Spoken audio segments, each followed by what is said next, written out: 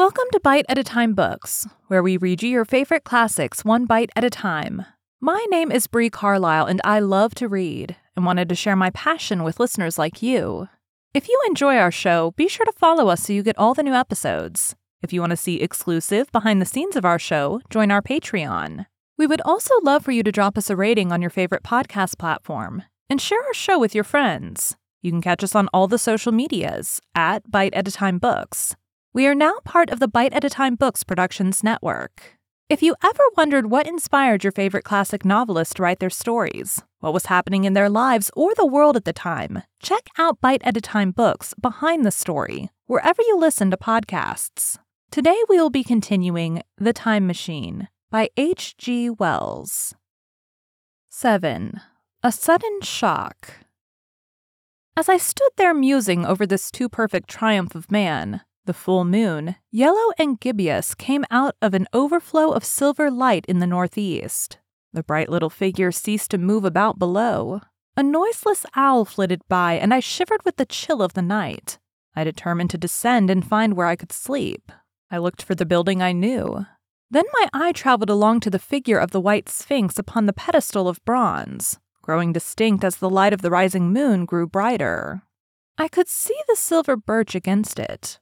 There was the tangle of rhododendron bushes, black in the pale light, and there was the little lawn. I looked at the lawn again. A queer doubt chilled my complacency. No, said I stoutly to myself, that was not the lawn. But it was the lawn, for the white leprous face of the Sphinx was towards it. Can you imagine what I felt as this conviction came home to me? But you cannot. The time machine was gone. At once, like a lash across the face, came the possibility of losing my own age, of being left helpless in this strange new world. The bare thought of it was an actual physical sensation. I could feel it grip me at the throat and stop my breathing. In another moment, I was in passion of fear and running with great leaping strides down the slope. Once I fell headlong and cut my face. I lost no time in stanching the blood, but jumped up and ran on with a warm trickle down my cheek and chin. All the time I ran, I was saying to myself, they have moved it a little, pushed it under the bushes out of the way. Nevertheless, I ran with all my might. All the time with the certainty that sometimes comes with excessive dread. I knew that such assurance was folly, knew instinctively that the machine was removed out of my reach. My breath came with pain. I suppose I covered the whole distance from the hill crest to the little lawn, 2 miles perhaps in 10 minutes. And I am not a young man. I cursed aloud as I ran, at my confident folly in leaving the machine, wasting good breath thereby. I cried aloud and none answered. Not a creature seemed to be stirring in that moonlit world. When I reached the lawn, my worst fears were realized. Not a trace of the thing was to be seen. I felt faint and cold when I faced the empty space among the black tangle of bushes. I ran round it furiously as if the thing might be hidden in a corner, and then stopped abruptly with my hands clutching my hair. Above me towered the Sphinx. Upon the bronze pedestal, white, shining, leprous in the light of the rising moon, it seemed to smile in mockery of my dismay. I might have consoled myself by imagining the little people had put the mechanisms in some shelter for me, had I not felt assured of their physical and intellectual inadequacy. That is what dismayed me. The sense of some hitherto unsuspected power through whose intervention my intervention had vanished. Yet, for one thing, I felt assured, unless some other age had produced its exact duplicate, the machine could not have moved in time. The attachment of the levers, I will show you the method later, prevented anyone from tampering with it in that way when they were removed. It had moved and was hid only in space, but then where could it be? I think I must have had a kind of frenzy. I remember running violently in and out among the moonlit bushes all round the Sphinx, and startling some white animal that, in the dim light, I took for a small deer. I remember, too, late that night, beating the bushes with my clenched fist until my knuckles were gnashed and bleeding from the broken twigs. Then, sobbing and raving in my anguish of mind, I went down to the great building of stone. The big hall was dark, silent and deserted. I slipped on the uneven floor and fell over one of the malachite tablets, almost breaking my shin. I lit a match and went on past the dusty curtains of which I have told you. There I found a second great hall covered with cushions, upon which, perhaps, a score or so of the little people were sleeping. I have no doubt they found my second appearance strange enough, coming suddenly out of the quiet darkness with inarticulate noises and the splutter and flare of a match. For they had forgotten about matches. "Where is my time machine?" I began, bawling like an angry child, laying hands upon them and shaking them up together. It must have been very queer to them. Some laughed.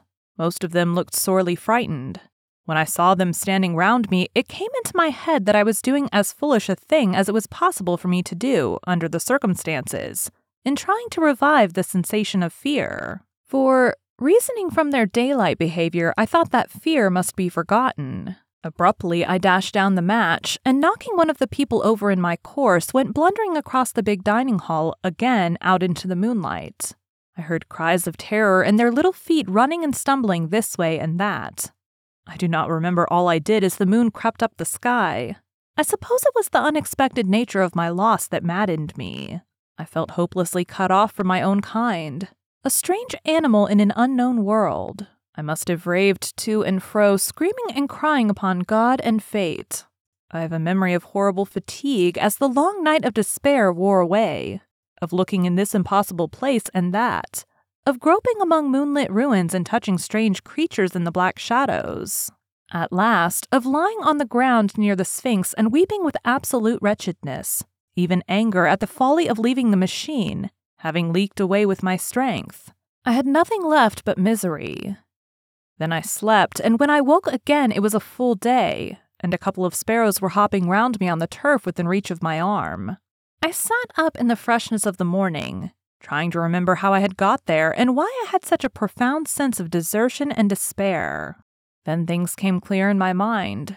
With the plain, reasonable daylight, I could look my circumstances fairly in the face.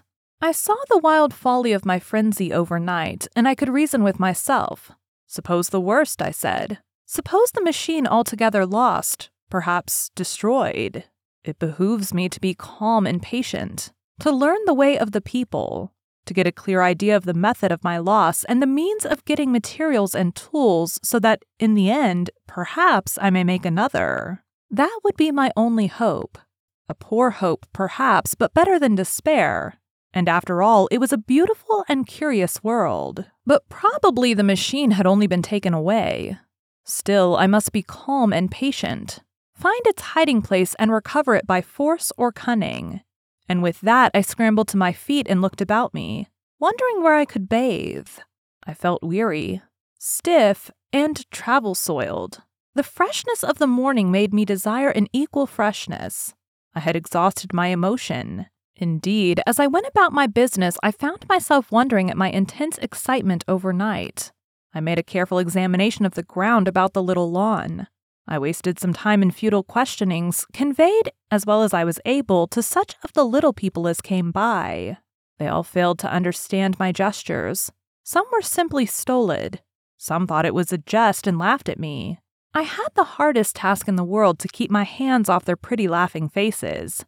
It was a foolish impulse, but the devil begotten of fear and blind anger was ill-curbed and still eager to take advantage of my perplexity. The turf gave better counsel.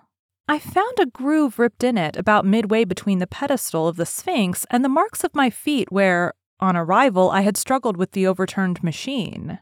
There were other signs of removal about, with queer narrow footprints like those I could imagine being made by a sloth. This directed my closer attention to the pedestal. It was, as I think I have said, of bronze. It was not a mere block, but highly decorated with deep-framed panels on either side. I went and rapped at these. The pedestal was hollow. Examining the panels with care, I found them discontinuous with the frames. There were no handles or keyholes, but possibly the panels, if they were doors as I supposed, opened from within. One thing was clear enough to my mind. It took no very great mental effort to infer that my time machine was inside that pedestal. But how it got there was a different problem. I saw the heads of two orange-clad people coming through the bushes and under some blossom-covered apple trees towards me. I turned, smiling to them, and beckoned them to me. They came, and then, pointing to the bronze pedestal, I tried to intimate my wish to open it. But at my first gesture towards this, they behaved very oddly. I don't know how to convey their expression to you. Suppose you were to use a grossly improper gesture to a delicate-minded woman. It is how she would look. They went off as if they had received the last possible insult. I tried a sweet-looking little chap in white next, with exactly the same result. Somehow his manner made me feel ashamed of myself, but as you know, I wanted the time machine and I tried him once more. As he turned off like the others, my temper got the better of me. In 3 strides I was after him, had him by the loose part of his robe round the neck, and began dragging him towards the Sphinx. Then I saw the horror and repugnance of his face, and all of a sudden I let him go. But I was not beaten yet. I banged with my fist at the bronze panels. I thought I heard something stir inside. To be explicit, I thought I had heard a sound like a chuckle, but I must have been mistaken. Then I got a big pebble from the river and came and hammered till I had flattened a coil in the decorations, and the verdigris came off in powdery flakes.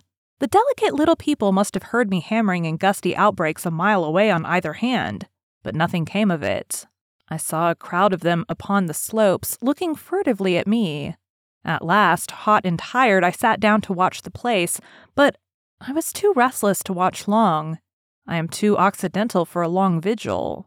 I could work at a problem for years, but to wait inactive for 24 hours, that is another matter.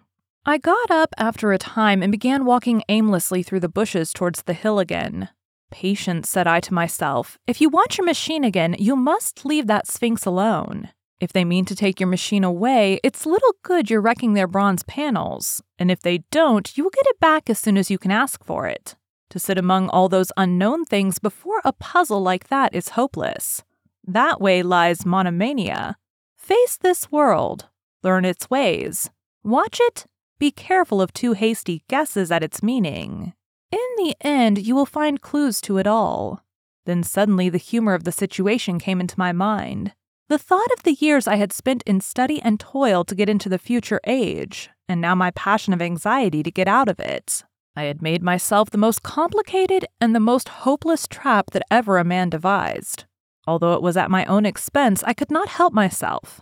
I laughed aloud. Going through the big palace, it seemed to me that the little people avoided me. It may have been my fancy, or it may have had something to do with my hammering at the gates of bronze. Yet I felt tolerably sure of the avoidance. I was careful, however, to show no concern and to abstain from any pursuit of them. And in the course of a day or two, things got back to the old footing.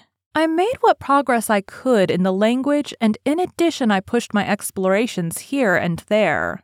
Either I missed some subtle point, or their language was excessively simple, almost exclusively composed of concrete substances and verbs. There seemed to be few, if any, abstract terms, or little use of figurative language. Their sentences were usually simple and of 2 words, and I failed to convey or understand any but the simplest propositions. I determined to put the thought of my time machine and the mystery of the bronze doors under the Sphinx as much as possible in a corner of memory, until my growing knowledge would lead me back to them in a natural way. Yet a certain feeling, you may understand, tethered me in a circle of a few miles round the point of my arrival. Thank you for joining Bite at a Time Books today, while we read a bite of one of your favorite classics. If you enjoy our show, be sure to follow us so you get all the new episodes. If you want to see exclusive behind the scenes of our show, join our Patreon. We would also love for you to drop us a rating on your favorite podcast platform and share our show with your friends. You can catch us on all the social medias at Bite at a Time Books. Also, be sure to check us on our website, www.biteatatimebooks.com. We are now part of the Bite at a Time Books Productions Network. If you ever wondered what inspired your favorite classic novelists to write their stories, what was happening in their lives or the world at the time, check out Bite at a Time Books Behind the Story, Tuesdays wherever you listen to podcasts. Again, my name is Bree Carlisle, and I hope you come back tomorrow while we take the next bite of the time machine.